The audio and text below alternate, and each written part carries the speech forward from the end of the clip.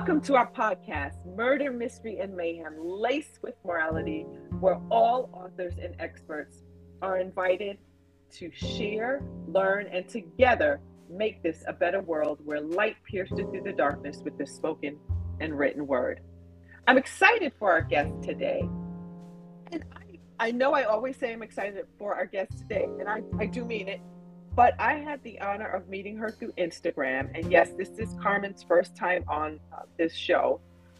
But we are both killer Nashville attendees. And that is super incredible because that not only is that conference amazing, but it shows that we have a commonality in the genre that we write. And so I'm excited when I connect with people like that. So our friend, and I really hope I get the name right, Amato? Correct.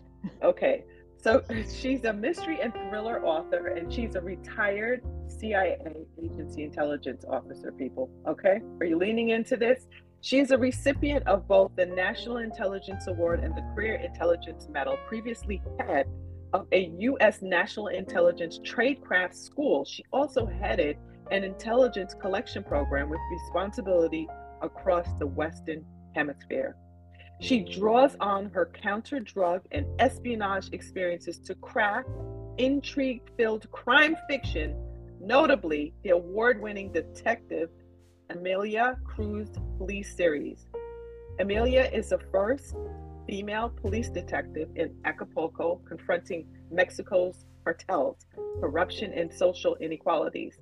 The series won the Poison Cup Award for Outstanding Series from Crime Masters of America in both 2019 and 2020 and has been optioned for television. So before you guys get jealous, you just keep on staying and listening in here so you can learn how to do what she does. If you love international police procedural series by people like Ian Rankin and Peter May and so on and so forth, then this particular detective series is a must-read. Originally, she is from upstate New York. Her experiences in Mexico and Central America launched her fiction career. She holds a BA, cum laude, people, in history and political science from Lemoyne, I hope that I pronounced that right, College, and a master's in international relations from the University of Virginia, as well as certificates of completion from the Institute of Catholic in Paris, France, and Harvard University's Kennedy School of Government. Her family tree includes a mayor, a Mensa genius, and the first homicide in the state of Connecticut with an automatic weapon. Wow. The perpetrator, her great-grandfather, eluded a statewide manhunt after killing two people, one of whom was his wife. He was never brought to justice. This is amazing. I can't, oh my gosh, I can't wait to get into this. So Carmen, why? We know what your genre is already, right? But what led you to write this? Was it your great-grandfather? Catherine, thank you so much for having me on first. This is so fun, and I was so excited to reconnect with you after Killer Nashville. I just saw you and was like, that's going to be a simpatico person. I just knew it. Actually, I did not find out about my great-grandfather's crime until quite a bit after I began my writing career. I retired from the CIA in 2016, and I had already published my first two books. And I always knew that I was going to write as a second career. But what really got my creative juices going, I can trace back to a certain Christmas Eve in Mexico. Yes. Midnight Mass at our English-speaking Catholic church, very small church. And we're about in the middle of the service when a junkie with a gun walked into the church, obviously half out of his mind, and comes up the center aisle, pointing the gun at the altar. Now, my son, who was, I believe, 8 at the time, was an altar server, and I was sitting in the front row with my family, including my mother, who had come to visit us for the holiday. Yeah. And it just, what do you do? Everybody in that moment froze as he continued up the altar. And our priest, Father Richard, dug into his pocket through his robes and handed the man some coins. I mean, oh my God. It was just, that moment crystallized for me the danger of where we were and what was happening to Mexico, and also the ripple effect of all the people who were seeing this. Now, the incident ended without violence. Several members of the parish got out of the pews and disarmed the man and walked him out of the church. But that really gelled for me what was going on in Mexico, and I wanted to write about that. Yeah. The violence, the inequality that I was seeing every day. I mean, huge disparity in income in that country. Yes. So my initial take was to write nonfiction, figured nobody was going to read that. I didn't have any particular academic chops for writing nonfiction about social inequality in Mexico. So I wrote it as a thriller. And so that became my first book, The Hidden Light of Mexico City. And my so goodness. that really is how my creative writing career started. And after that, I continued with the theme of those myriad inequalities and social tensions that I saw in that country. And the series, the Amelia Cruz series, has been well received. Yeah. Wow. So you've been invited to our expert series to discuss your journey as a writer and an industry professional. And so, in a nutshell, can you describe your journey before and after getting into the publishing industry? Well, it's probably a little different than other folks. As you noted, I was with the Central Intelligence Agency as an intelligence officer for 30 years. Yeah. I came out of grad school, went through the processing, and joined the CIA. Let's see, it was the day after President Reagan's second inauguration. So that kind of dates me. Okay. And I joined as an all-source analyst, which means all streams of information, whether it's human collected, a source told you something, or it was satellite imagery or a telephone intercept. All of that comes to the analyst. They have to make sense of it and answer intelligence questions like, where is Osama bin Laden? Right.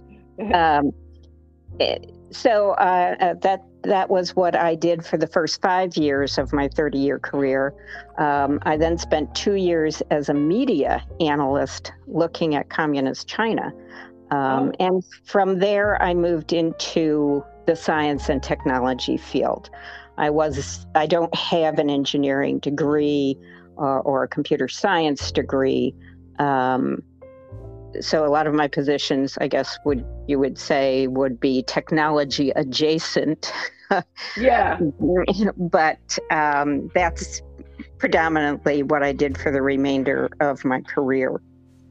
So that kind of career prepares you to write well, because you have to write on demand, answer specific questions, and you have to do it succinctly. Okay. But on the other hand, it doesn't prepare you for marketing. And that is where I've found it to be a difficult situation. Yeah. So I always knew, as I was approaching the end of my career, as I said, I wanted to be a fiction writer as my second career. And And I did a bit of the let me get an agent and let me query, and had some negative experiences that were very surprising. Yeah. One agent said, "Oh, I love your material. You're obviously prolific." At that point, I had several manuscripts in the hopper that I could tell them were ready to go. Right. But I don't know anybody who knows you. So that was a big surprise. I had someone else say, books with so many Mexican characters will never sell, that what they're looking for is more Sex in the City. And so can't you make your characters American? Oh my gosh. You can't tell a story of social inequality and corruption and what the drug culture is doing to people by turning it into Sex in the City. Exactly. So those were very interesting learning experiences for me. And I was starting to feel a little disheartened until I ran into a series by the late Leighton Gage. And his Inspector Silva series is set in Brazil with all Brazilian characters. That's right. So that was like, okay, somebody else is able to do this. Right. They have a very, committed readership. I see that there is a readership out there for what I want to do. And that was very positive. And this is your time, because there is a cry for literature about the minority experience. There is, but I do find myself, it's hard to find that audience. It's not, how can I say, the things that seem to sell for that minority audience, it's kind of hard to get in there, to get your foot in the door with it. And not every story can be the American Dirt formula, where that's a good book. Oh my God. Yeah. But it's all about getting out of the country. Yeah. It's not about staying there and trying to make it better. Right. Okay. And I see what you mean. Yeah. Yeah. So I've kind of found my my readership predominantly among mystery readers, which when I first started writing, I've got this character, she's in Acapulco, she's dealing with machismo, she's got to be tough, she's living in a pressure cooker, and it's such the Mexico that I experienced, it's the Central America that I experienced. And I thought, okay, audience segmentation, I will be looking at people who vacation in Mexico and want to know more about it. I'm looking at mystery readers. I'm looking at the Latino population who wants to see someone who has their, that they can relate to. Right. And so after trying a number of different entrees into each of these groups, it was clearly that the traditional whodunit mystery audience was the one that took this series to heart to the greatest extent, which surprised me. Yeah. Yeah. Yeah. Well, a lot of us who read that stuff, we like to travel anyway. Even if we travel in our mind, we like to travel through reading. We like to travel through actually going to the place, and a story like that takes us out of where we live, and it lets us explore, not only just be involved in the mystery, but also be involved in a different setting. And that is, yes, and that's the greatest share of my readers, I think. Yeah. And it's always good when you're marketing to try and keep digging until you come up with your ideal reader.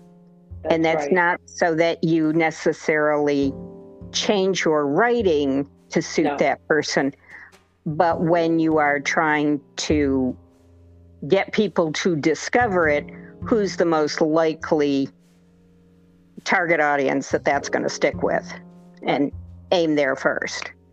You know, I just love that you said that, you talked about that, because this is a very important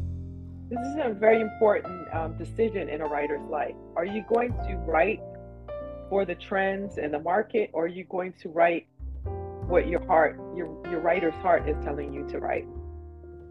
And you know. Oh, it's gonna be so easy to sell out, right? Oh my gosh! To me, I feel like, oh my God, this could be so easy to sell out. Oh well, that was. I won't say who it was. It was a very well-known author, and I've blogged about this. And a very well-known author, and we connected via email. And at that point, I had yet to publish anything, was looking for an agent. And I thought that my first book, The Hidden Light of Mexico City, I had just poured my heart into it. And in my mind, my audience was all of the American women I knew, and I won't say all American because it was such a polyglot group that I hung out with in Mexico City. All of us who met these people, and they were just like having life experiences, the Mexican women who were having life experiences that were so different from ours. Yeah. And we would talk about it, but I had such a wide variety of friends there from all different countries. But we had in common that this was the first time we had lived in Mexico, the first time we were experiencing that culture and experiencing the dynamic between men and women in Mexico, and how differently they are treated, and what their expectations are for being treated, and the disparity in treatment or behavior and expectations between the very wealthy and the lower economic strata in that country. Yeah. Lots of layers to that. Yeah. Lots of layers, and I could go on at length. But so this well-known author, having looked through the first few chapters, she was the one who said, well, you'll never get an agent. You'll never be able to sell this. Your main character is a Mexican maid. Now, couldn't you change it and make her an American college student in Mexico having a cultural experience for a semester?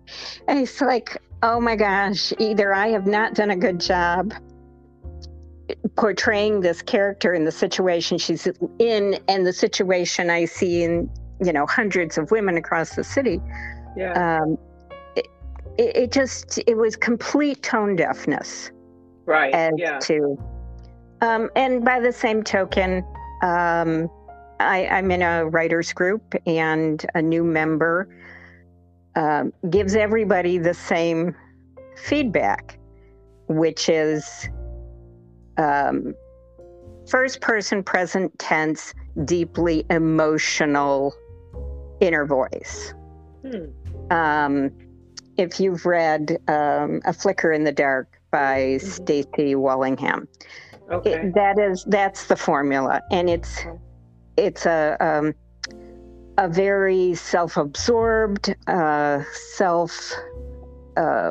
crisis of confidence in perpetuity, strong in victimhood and unhappiness, and lots of, as we used to say in the intelligence community, navel gazing.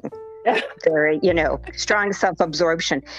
And I thought, not everybody is going to write that, and not everybody wants to read that.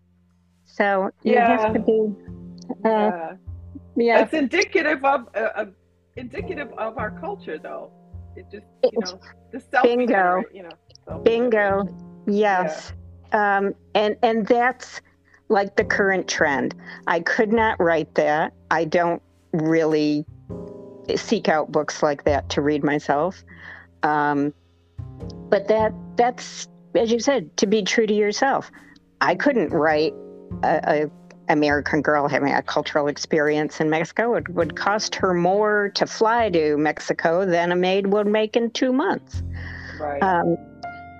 So you have to write what you believe in, what you can stand behind, what you can make yourself proud to put your name on it, because it's going to have your name on it.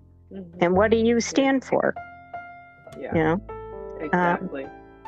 So no, don't write to trend. Don't write to trend, because the trend is going to be fleeting. In another 3 years, nobody was going to want to read incessant victimhood, navel gazing, inner voice. Hopefully not. But no. Yeah, hopefully not. Well, what advice can you you touched on it, but what further advice can you share with our author community regarding marketing themselves and building a platform? The best advice I could give you, and this has worked for me, I think, is to really have a solid website that says who you are, what you write, make it interesting, and make it clean and easy to find the information. Yeah. There's a lot of if I see a new author, immediately I'm going to try and look for their website. If it's not confusing, I can't find it, or it looks kind of goofy. Yeah. And a good website helps media people, potential partners. You don't know who's going to be looking for you. Exactly. Could it be that film producer? Could it be someone who is an influencer and is looking to find partners to connect with, to get your, enhance your book's discoverability? And that's the hard part too. It's like, am I going to sink a lot of time and effort into a website? Because I don't really think anybody's looking for me. You don't know. You have no idea. Yeah. You have no idea, but your chances of discoverability, of being taken seriously, if you are truly interested in the business of being an author, that's your little piece of real estate in the zone of discoverability. So maximize it. And also, if you learn to do this yourself, it's enhancing your skills. It's another outlet for your creativity. It's a place to share snippets. If you have a blog, it's an opportunity to, create more Google link juice to enhance discoverability. A second place to showcase your books besides Amazon or Draft to Digital or wherever else your books are living. So that is frankly how I managed to sell film rights. Wow. The first time I've sold film rights 3 times so far. My goodness. Still no TV show, but income. One day. We're keeping our fingers crossed. Yeah, one day. That's right. But the initial sale was to a screenwriter who found me because of the website. And the website looked serious and polished enough. At that point, I think I had only 3 books out. But the website looked good enough that they took me seriously and reached out, and we came to a deal. After that, NBC Universal acquired the rights, and after that, Latin World Entertainment acquired the rights. So Wow. that the initial good impression paid off. Mm-hmm. Wow. So you're still waiting for that to unfold. I am still waiting. At this point, we get a lot of inquiries, I have to admit. And at this point, I'm not holding my breath. Yeah. If anything happens, fine. If not, I am really driven by accomplishment, and my website serves as a prod for me at this point, because the way that the books are displayed on the website, there's empty spaces I still need to fill with more covers. You know, spoken like a true author. You know, what that should be. So what should be the biggest thing, or the greatest accomplishment you have while you're waiting, is to continue to work, is to continue to write. I think it was Maya Angelou who said the greatest burden is the unborn story, or similar. That's right. And that's exactly it. There's all these stories and characters percolating all the time. And I just hope I, have the sharpness as I get older to continue to write at the pace I want. Yeah, and you're right about your website. It's super clean and easy. Everything's easy to find. Like some of the things people look for are your bios, and you have a long and short one, and I love that. And also a headshot, and also you have it in a format where it can be downloaded as a PDF. So those are all good things if you want to be taken seriously as a professional, to make sure that you have on your website, or even to have a media kit. So yeah, very good advice. Well, are there any words of encouragement you can offer to those struggling with common author struggles, such as rejection, isolation, and marketing? I would say, especially for isolation, for many years, I wrote fiction on the weekend and raised children and corralled dogs, and tried to be a good mother and wife. So that my fiction writing time was very compressed. And I think probably a lot of your listeners are juggling the same. They've got a real job and a fiction habit on the side. So generally, isolation is more a question of, can I get some, rather than, oh my gosh, I have to deal with it. So, I went through that for many, many years, and now am finally in a place where I can embrace as much isolation as I want. And I still find that I don't have enough. Well, actually, I probably have enough. I'm just getting better at procrastination. Rejection, though, is probably the number one killer of fiction dreams. And you have to tune it out. Had I listened to that famous American author who told me to go for the college girl having a cultural experience, the book would never have been a finalist for the 2020 Millennium Book Award. Wow. Several years after it was published. I saw this morning, leafing through Facebook, a woman who was 72 has written her first book, very excited. And someone out of the blue that she doesn't know wrote her an email saying, your book was terrible and you shouldn't write anymore. I was like, really? Wow. Why would someone go out of their way to send that sort of message. It says so much more about the sender than the recipient. Wow. So a lot of the rejection that we get as writers, you have to really have perspective. Does it really say something about you? Does it say something about the agent who got 200 other submissions that week and so paid attention to none of them? Or the anonymous person who, someone went through and gave all my books a 1-star rating with no review. Oh, wow. Now, there's tons of trolls out there. Yeah, maybe they legitimately hated all the books.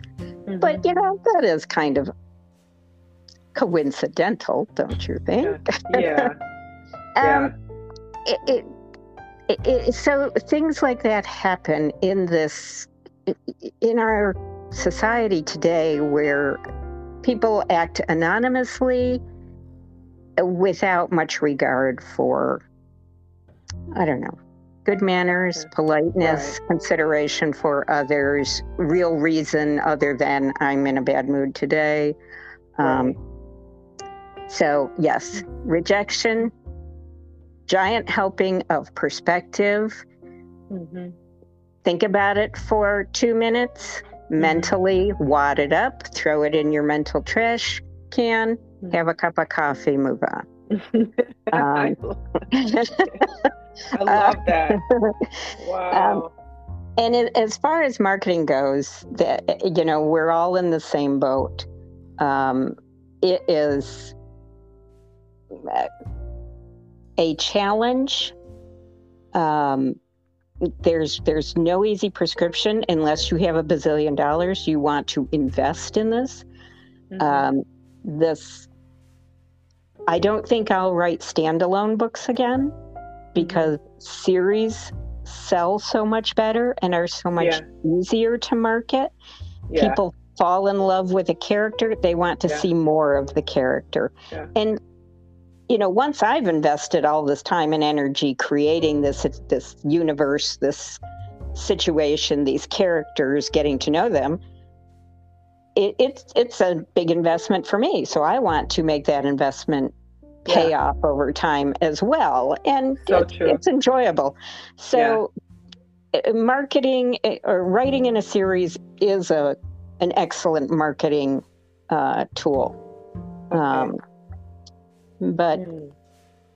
And I would also say that it's a little bit easier on your budget to market a series, because if you are advertising book number 1 and you have 4 books that follow, chances are, with the way we can put links in the back of Kindle books now, and of course Amazon, the new Kindles serve that up to readers automatically.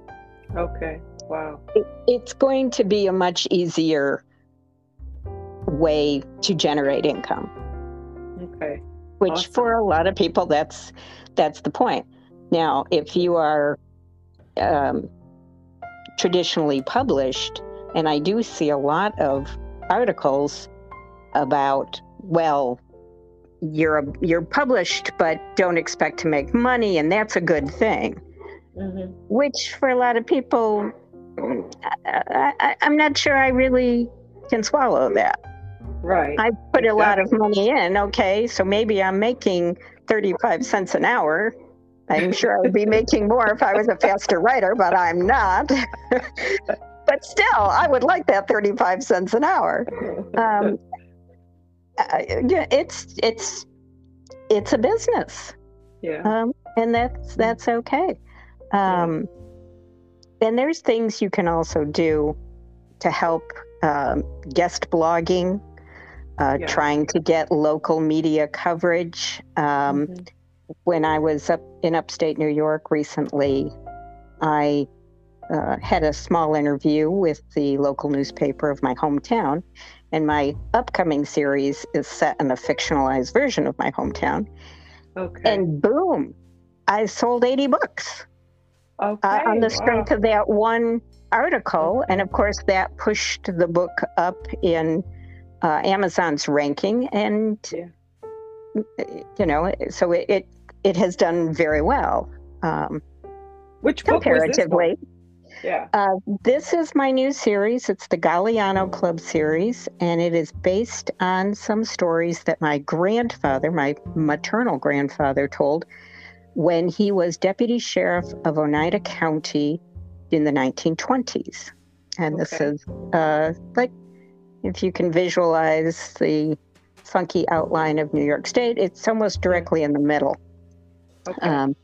So I have used my hometown of Rome, New York as the fictional basis for Lido, New York. Okay. And the action is going to focus on the Galliano Club, which is a social hangout for Italian men in town. So it's bootleggers, it's Italian immigrants, it is blue collar development of a growth of a town based on blue collar manufacturing. There was rivalry between the Italian ethnic population, the Polish population coming in, the Irish population, the original Dutch settlers. And that is very much the town I grew up in. And That's good stuff. That's great stuff because I was born in England, but I grew up in New York.